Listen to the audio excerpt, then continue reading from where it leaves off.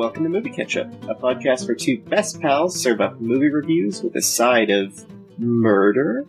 I'm Greg. And I'm Leanne. For the new year, we're shaking up the format of our show a bit. This month, we're watching movies that are completely new to both of us. Things that have been on our to-watch list for a while that we just haven't gotten to. Today, we're talking about the 2019 horror comedy, Ready or Not. This movie is directed by Matt Bettinelli and Tyler Gillett. The writers for this are Guy Busick and Christopher Murphy. This has got quite the cast. It's definitely an ensemble movie, so I'd like to mention most of them at least. Samara Weaving, Adam Brody, Marco Bren, Harry Zerny, Andy McDowell, Melanie Scrofano, Kristen Brunn, Elise Levesque, and Nikki Guadagni. I'm sorry for all those names. The tomato meter rating for this is 88% critic and 78% audience. Fairly close. And the premise is Grace couldn't be happier after she marries the man of her dreams at his family's luxurious estate. There's just one catch. She must now hide from midnight until dawn while her new in-laws hunt her down with guns, crossbows, and other archaic weaponry. As Grace desperately tries to survive the night, she soon finds a way to turn the tables on her not-so-lovable in-laws. And the tagline for this movie is, "In-laws can be murder." The rules are simple. You can hide anywhere inside the house. We then count to 100 and try to, find you. Well, don't you think you have a little bit of an advantage? Oh, no, we never use the cameras. We always play the games as they would have been played in great-grandfather's time. Always. So there's no way for me to win, right? Well, you could, stay hidden till dawn. No, thank you. No. We're gonna start the count just as soon as you leave, okay? Okay. Grace, good luck.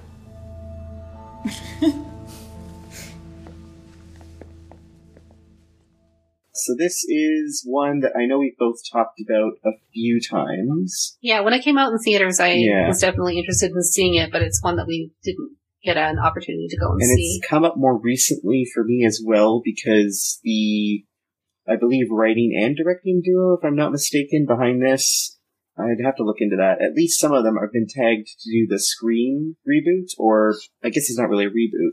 Yes, the directors are doing the Scream. Are doing the new Scream. Yeah. Which I'm very excited for, and one of the only reasons that the people behind Scream agreed, and I think the estate of Wes Craven agreed to go forward, was because of this movie. It kind of gave them the belief that they could do a Scream, and as soon as I heard that, I was like, okay, well, I have to check this out now. I love Scream, and any sort of blessing that Wes Craven's estate has given to this, it must mean there's something here, so I was really curious to check it out. It does look like that it is both directors and writers are involved in the project, so I'm definitely interested. I was a little bit trepidatious about a new Scream movie, but after seeing this and knowing that they're involved, I'm interested to see what they can do with the franchise. Yeah, and going through some of the things they've directed and written, it's not been like a crazy large amount. There's things in there, but this definitely came together in a way that was really impressive. What were some of your initial thoughts? I liked it a lot. It really leaned more into the comedy side of things, but I think there were some scenes sort of in the middle and towards the end that were, really high suspense, high tension, especially when we have Grace outside the property and she's being pursued by, the butler. Yeah. I think he was sort of, the most committed to making sure that this weird ritual happened, and so that made him and he was very committed to the family, so that made him a real threat for her. And overall, it was just great. The cast was great. I noticed that there's definitely a through line for this role to another role that Samara Weaving did in a movie called Guns Akimbo that she did with Daniel Radcliffe, which I believe came out last year, and which I watched over the Christmas holiday. It's available on Prime. And I think it's something that you should watch because I would like to talk to you about it. It's a little bit interesting, but yeah, I see a bit of a through line between the character she plays here and the character she plays there. And in the few things that I've seen her, and I've really enjoyed her, so she carries the movie really well. For sure, and that's really interesting you say that too, because I saw a strong through line between her work in the Babysitter franchise, which has 2 movies now on Netflix, and this film, which are both murder comedies, I suppose. I've been trying to get you to watch The Babysitter for a while, I believe, at this point, so those 2 movies could make for an interesting double feature. You haven't really been pushing them on me so much as gently suggesting they are something I could check out. The Babysitter was on the short list for Halloween episodes, but it got pushed back from some other things that were more pressing to have you watch. But after watching this, it is very interesting because there is definitely a strong through line there. I agree that for me, her character of Grace really, really helped get this movie grounded and to a place that wasn't just farce. She does such a good job bringing the humanity into this otherwise humanless movie, really. There's not a lot of characters in here that you can really get behind and root for so much. So to have her there, really grounding everything, she did such a good job, especially with the tone of this movie. That's not really an easy cast. Mm-hmm. Even before I watched this movie, when I was looking at the cast, because you've got Melanie Scrofano and Christian Brun and Henny Czerny. Andy McDowell, the legend, the icon, the star. But more than half of this cast is made up of Canadian actors, and I was like, is this a Canadian production? It is filmed in Toronto, so it's got that. But I was just thought, it was looking at the number of people who I know are Canadian that are in it, I was just interesting. But I don't think it is necessarily specifically a Canadian production, but there's definitely a lot of Canada in it. Yeah. I really loved Melanie Scrofano and Christian Brun. They played a couple in the movie, and Christian Brun spends half the movie squirreled away trying to avoid participating in this arcade game that they're playing, and Melanie Scrofano is also just Googling how to use a crossbow. Watching a YouTube video on how to use a crossbow. Yeah. They've got Melanie Scrofano, who's a coke addict, and between snipping a line off the back of her hand really quickly and accidentally. Oh my god, that moment where she goes back into the room where Grace and Alex are hiding and just bursts out this tin of cocaine and just sniffs a line and just goes woo and just goes back out for it. I was crying laughing. It was so just all of a sudden in your face. It just happened, and I wasn't expecting it. Yeah. It was great. And a lot of the comedic stuff that happens, I think, involves her. I mean, there's a lot of comedy throughout the whole thing, but she is the character who's constantly accidentally killing the house staff instead. And everybody is just so... they're so familiar with this. There's a lot of resigned sighs. I made a note of a quote that the father, Tony, says. He goes, "Emily, aim for the center of gravity," when she shoots one of the house staff through the mouth with a crossbow bolt.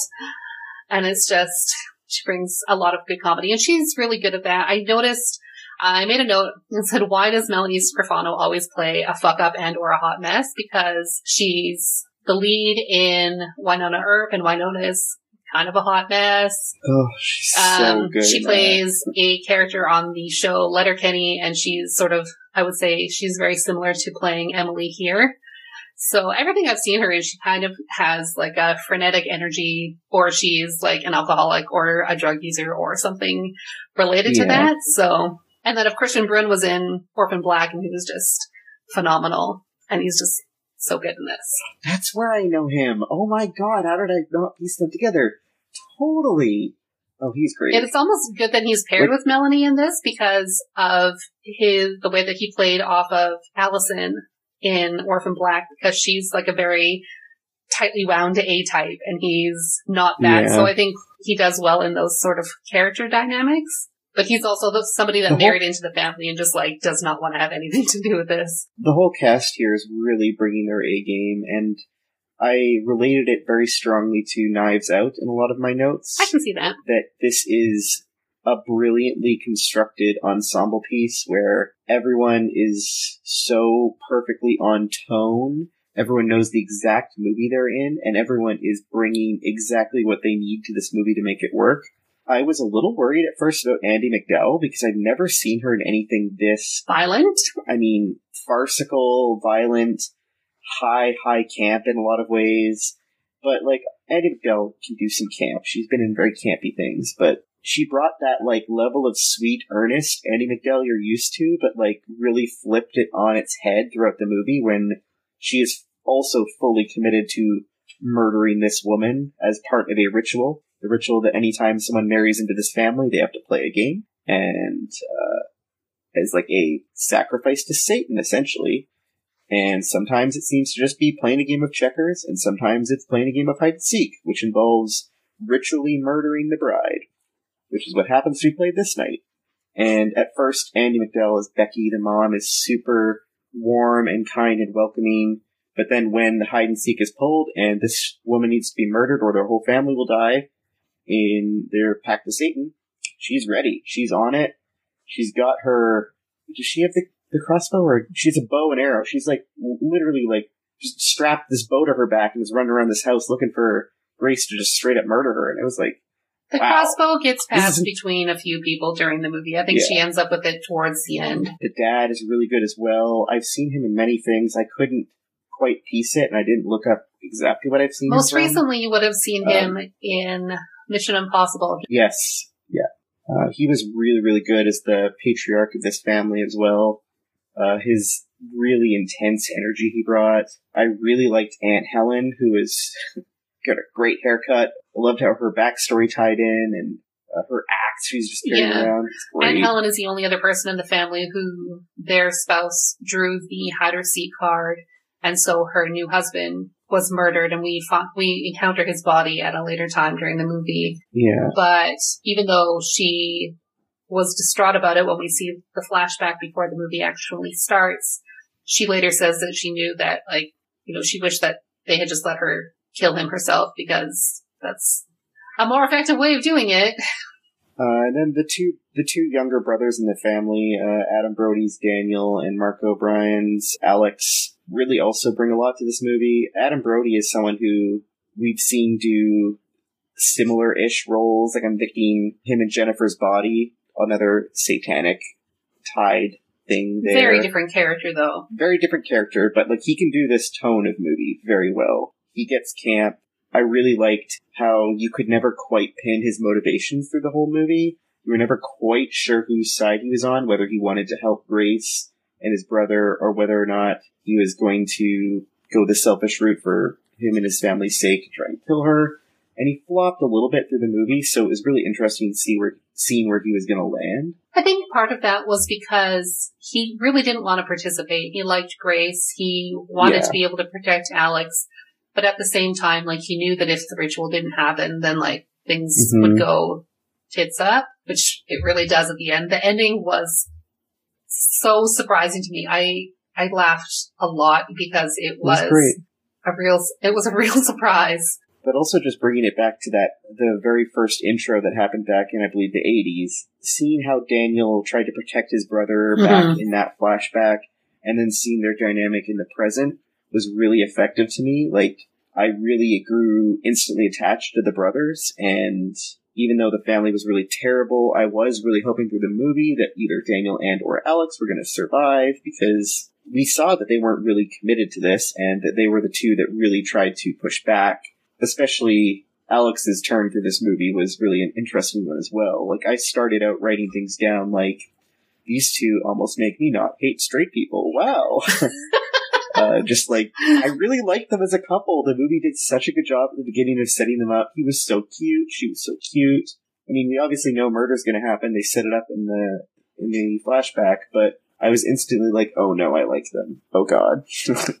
So it did a good job of getting me invested in them surviving. Mm-hmm. Yeah, and then, spoiler, Daniel, he dies because he gets shot by his own wife, actually. Yeah, trying to help Grace escape, but he actually decides to turn and help her.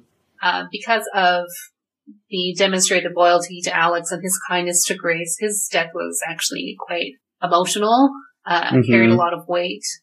So, yeah, it was really well done. And then it turns out at the very end, when confronted with watching Grace bludgeon his mother to death, who was trying to kill her, in a very gruesome scene, she's got the little box that summons the demon playing card thing that tells them what game they're going to play, and Grace is just bludgeoning Becky over the head with it as Alex walks in, and I believe he assumes that she also killed Daniel, who, even though it was Daniel's wife, Alex doesn't know that. He just stumbles upon Daniel's dead body and then stumbles upon Grace also killing his mother, and he decides to snap, and murder her.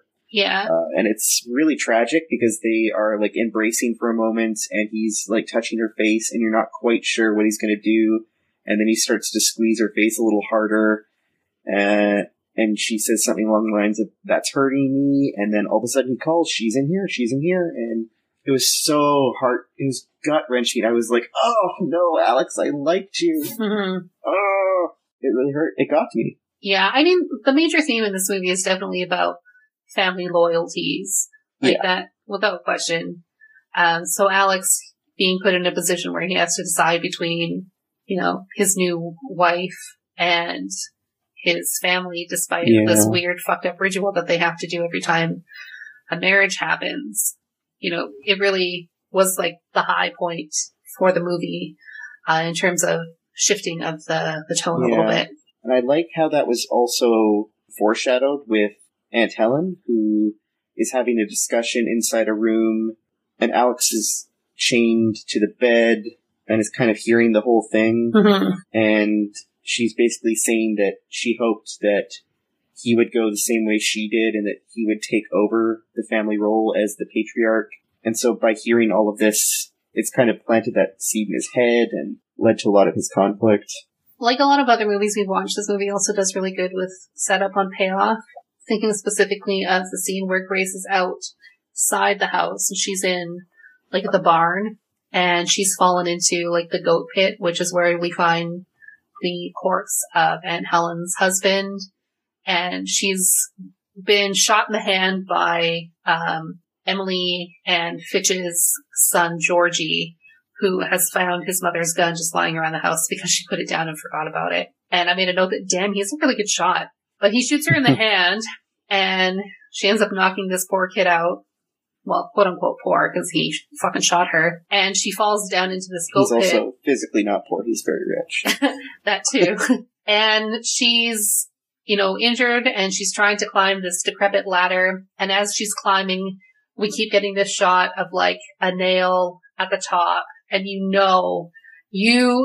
when she reaches, she's going to put her hand there to pull her up, and that nail is going to go through her hand.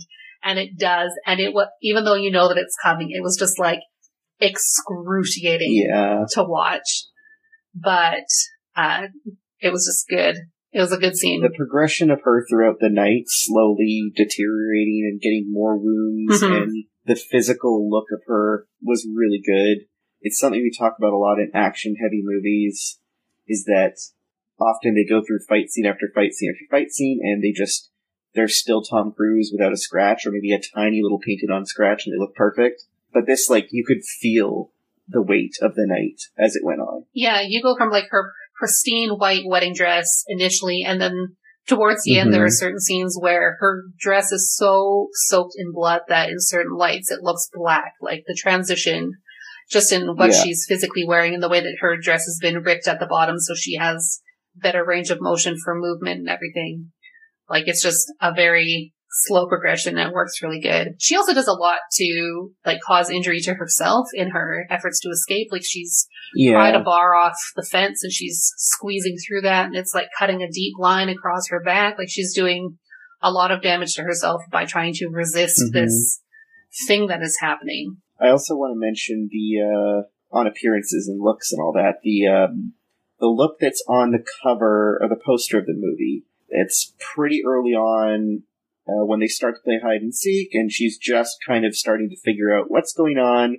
She's had her confrontation with Alex, who tries to help her out at this point. He's trying to get her to escape, and she has switched out her heels for yellow beat-up Converse. She's ripped off the bottom couple feet or so of her dress that was dragged across the ground, and she has found an old gun, along with a sash of ammo she's strewn across her wedding dress.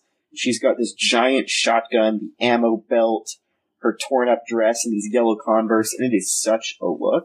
I can see why they put it on the cover, and as soon as, like, there's that wide shot of her in this look, and she's, like, cocking the gun or whatever, I was like, yes! This is such a look! But then, sadly, she's only, like, she finds out the gun is just an ornament, basically, and tosses it, and she's never in that look again. I was hoping that would come back. I don't know. I thought it was like a good callback to the poster, but definitely it worked. The fact that she was in a situation where she was so close to the door, they'd been able to get the doors unlocked so she could get out. And she's like a step away from freedom, essentially, only to find out that this weapon that she's armed herself with is useless. Yeah. It was just so prominently featured in promotional material that when it happened, I kind of expected that to be her, like, get up for the rest of the movie, if that makes sense. Like, I thought that was going to be, like, her battle look, and that was going to be her weapon she's using to kill everyone. I did like the twist, though, and how everything progressed was quite good. I thought this movie going in was going to be more Final Girl, which I know you haven't seen, but basically where I thought it was going to turn out that she was a lot more competent than they'd expected, and she wasn't just, which, I mean, it was, but that she wasn't just the innocent, wide-eyed girl they thought, and that she had a history of using weapons, and that she would just go around killing everyone, like, and that it would really turn on its head, and she would be hunting them. I thought that was going to be the big twist. Very like Final Girl, where basically she has trained her whole life to be an assassin, and then purposely gets dragged into the woods by a bunch of guys that are trying to kill her, and then she ends up killing all of them. Although that movie was very poorly done, and this is a much better version of Final Girl. I really like how this played out, and there was a lot of parallels to that movie, but the whole time I'm just like, this is what I wanted from Final Girl. This is everything I wanted. In that vein, there's a line somebody says, I think it was Tony the father, and he goes, she's picking us off. And it's like, well, to be fair, like, your own daughter killed 2 of your house staff, and then one of them kind of killed herself by accident, so. And I think Grace only ends up killing, she kind of accidentally kills Stevens by having him run the car off the road and he dies. She accidentally gets Daniel killed, I guess, by getting shot at and ducking out, or not really even. Really, I think the only one of them she kills is Becky, the mom. Yeah. Unless I'm forgetting. No, I think you're right. I think that the only person that she actually intentionally... Which is a little shocking, but, I mean, she is not supposed to be... Like, she turns violent, but not really. Like, she never gets super murderous like they Every scenario she's in when somebody ends up dying is because she's trying to defend herself. You know, like... Yeah, for sure. Stevens is taking her back to the house, and she's trying to prevent that, so, like, she gets them to drive off the road so she can escape.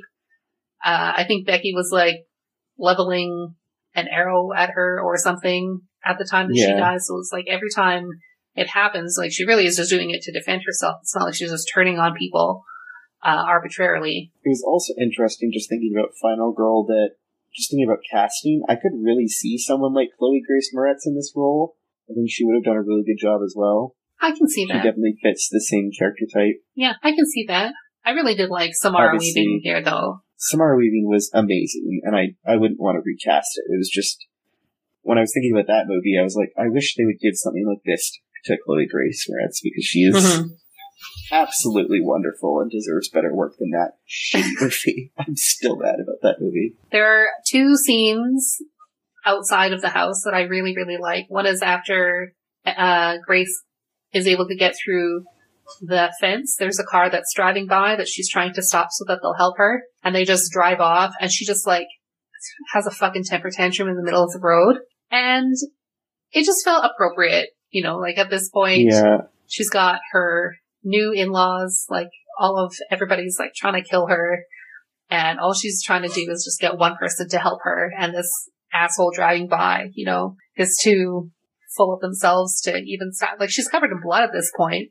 You know, it's not like it's an early stage of the movie where, like, she's still pretty clean. Like, she's pretty blood covered and injured. And then the other part, or the other scene, is when she's gotten the car and she's trying to use, like, the OnStar kind of thing. Oh god, that trip safe.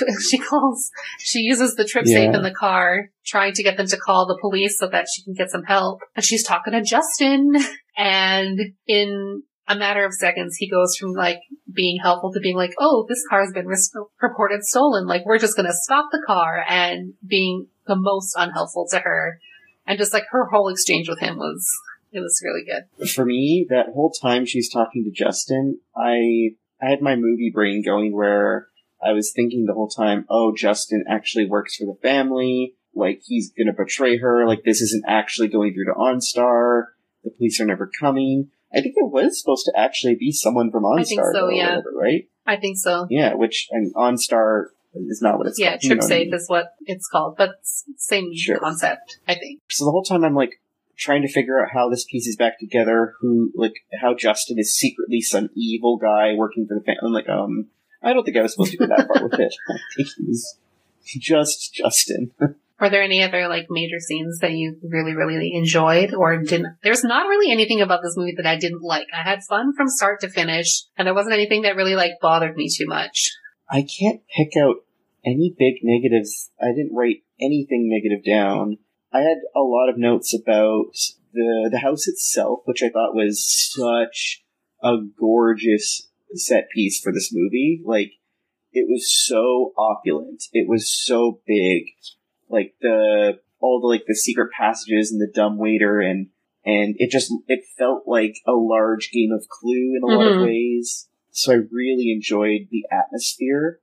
I thought how they shot it, like the colors, like the kind of deep oranges and a lot of the lighting, and how it was just like dim lighting everywhere. It was very well done, gave you a lot of atmosphere. I was surprised that I didn't recognize the set from this house from other movies, because it seemed like this is such a fun. Yeah, I don't know if it's been used in anything else. I didn't look into that at all. There's one scene towards the beginning of the movie, sort of, where they're at the house after the wedding, or I guess the wedding took place out on the lawn, but they're inside the house, and they're being called down so that they can play this game and do the thing. And Grace is coming down, and she's looking directly down the spiral staircase, and we're getting the shot of her directly from above. And it's not like a Dutch angle, but it's on par with that, sort of, in terms of the effect that it gives. But, you really get the sense that, after you've seen the whole movie, that in that scene, Grace is, descending into madness, so to speak, into, this situation. So I thought that was, really interesting storytelling. I really liked when they first are all in that room, the shot of them at midnight picking the game, explaining the history of the family and how they came into their wealth, and how every time someone marries in, they play a game and they pick a blank card, and they put it in the little box, and it tells them what game they're going to play. And watching the various emotions on everyone's face, some people like Daniel and Alex who are just horrified and nervous, some of them who are excited, the very stern looks from some of the elders in the room who are they take this very seriously, and then Grace is just no clue what's going on, and she's kind of nervously laughing, she's playing along, and it's just the juxtaposition between everyone is so good. And then when they finally draw hide and seek, and just watching how everyone's reacting to that card being drawn, she not quite getting it, Alex trying to frantically tell her to meet him in her room, and then the song that starts playing, that fucking hide and seek song on the record that starts playing, that is so creepy, and it just sets everything up so well. It was really, really good. It gave me chills at points. Yeah, the song is very on par with the song Jeepers Creepers from the movie of the same name. It really kind of gives you a sense of what you can expect. Yeah. And then when it starts playing again, when the house is on fire and the record is being all warped, and it just starts playing on its own, that was also great. Well, I guess we should talk about the ending. I mean, they've all come to sacrifice Grace. They're supposed to do it before dawn, and they've only got a few minutes left. Alex has turned on her, and he's the one who's going to stab her. She turns at the last second. I believe the knife goes through her shoulder instead. And then the aunt kind of looks outside and sees it's dawn, opens the curtains, and everyone's just kind of bracing because they made this pact with Satan, and if she makes it to dawn, they're all supposed to die. And there's just this pause. Everything seems to be fine. Before all of this happened, before we get right to the end, there's a lot of discussion about whether or not this curse is real, and if they don't do this, they is anything really well. going to happen? There's a scene, a Fitch, he's doing a Google search, pacts with the devil, real or bullshit, which is so good. And there's this, fraught moment where it's sunrise and they open and nothing happens. And then one by one, all of the members of the family just fucking explode into bloody chunks. Literally just explode. It is hilarious. It was so unexpected. So unexpected. I mean, you're shocked to laughter because what else are you supposed to do? And yeah, it's just great. And then, of course, just before Alex, explodes into bloody chunks, Grace takes off her wedding ring and she throws it at him. She says, I want a divorce. Oh, so good. But, he's dead, she can so deliver a one-liner. She can deliver a one-liner. Yeah. And then at the end of the movie, she's sitting out on the front steps while the house is just in flames behind her, just covered lighting from cigarette. head to toe in the blood of her in-laws, lighting a cigarette all nonchalant.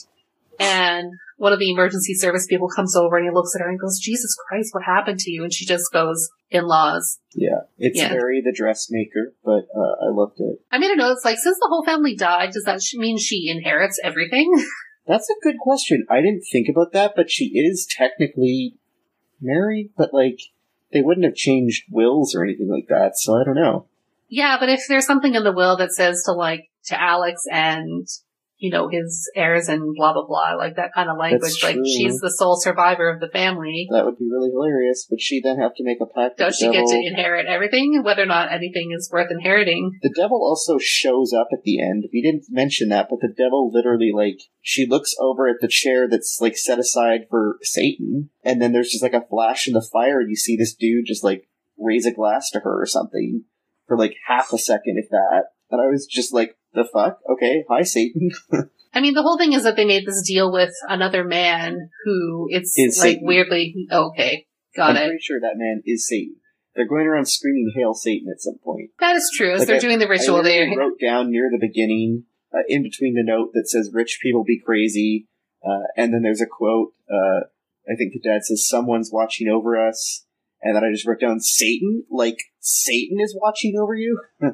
This is kind of before everything's revealed, but yeah. I made a note that I thought Emily would be a great D&D character to play, this very clumsy, murderous person that's just accidentally killing people. Yeah. I don't know why it's not more common that people, at least in our circles, that people play characters that have a drug problem or something. Yeah. That could be interesting. I've done it once. But that was because I got assigned that as my character flaw in a one shot. I was a turtle with a meth problem. God, that sounds intense. I don't know how people do meth, so I was my turtle just does meth. I guess I inject it, I smoke it. I don't know. It's meth. I don't know what meth is. I have very little knowledge about drugs, so it was very hard to roleplay a drug addicted character to meth. That's reasonable. Tangent aside, was there anything else you wanted to mention about this? No, I think we've covered most things. I mean, it was just a lot of fun. I did make a note. It was nice to know that your spouse isn't required to participate in your fucking murder, even though they can apparently opt in to do that. I also made a note of the quote between Daniel and his wife, Charity. I don't think we talked about her at all. No. She was good. Yeah. But early on, his wife says, she's pretty, but she'll never be one of us. And he goes, of course not, dear. She has a soul. And I thought that was a good exchange. If I had actually one thing I would changed about this, I wanted more explanation and backstory between Daniel and Charity. Not a lot, but I wanted to know how they got together, because they were so opposite. They didn't seem to have any sort of chemistry. They had that bitter husband and wife thing going on, but I wanted a little glimpse into why, unless I missed some of it. I kind of gathered through pieces that he felt like he had to marry into someone, and then, I don't know, she was very what the family was looking for. I don't know. It was hard to piece together why they got together for me. He makes reference to the fact that she's a gold digger, and whether or not that's an offhanded comment or a truthful statement is another thing altogether. Yeah. But she makes us some line about, you know where I came from before, I can't go back to that type of thing, I believe. I was really curious. I don't think we really got much explanation for that. Mm-hmm. I don't know if it got cut, but there was something going on between her and Daniel that didn't really get explored. I would have liked to know more of that. It wasn't a super long movie. I felt like it could have been 15, 20 minutes longer, and that wouldn't have felt like a drag for me personally. I mean, it was pretty tight as is, so I didn't really feel like I was missing anything. But if they needed to add a scene or two with Daniel, I wouldn't have minded. He was a pretty important character. I really liked the line the aunt says, brown-haired niece, you continue to exist. Just deadpan. Oh, it's great. Yeah, and Helen was an interesting character for sure. She was a mood. So with that said, what would you give this movie on our ketchup rating scale? Is this perfect as is? Could it use some ketchup, or would you dose it? This is definitely like a perfect as is. Like, don't put a drop of ketchup on this because I just had a lot of fun. I would definitely go back and watch this movie again. I would definitely put this very high in movies that are maybe my favorite. Like, it's definitely something that I could return to. I agree. This is so far into my wheelhouse, or up my wheelhouse, whatever the phrase is. I love movies like this. This is going on that list of stuff like Scream and Happy Death Day that I could rewatch a whole bunch. Perfect as is for me. That's it for us this episode. Join us again next time as we just try to get to the party in Booksmart. Consider leaving us a review on Apple Podcasts or wherever you listen so that other people can find our show. Your review may land you a shout out in a future episode. Follow us on Twitter, Facebook, and Instagram at Movie Catch Up Pod for episode updates and other news. Our intro music is Blackjack, and our outro music is Candy Hands. All music provided by archesaudio.com.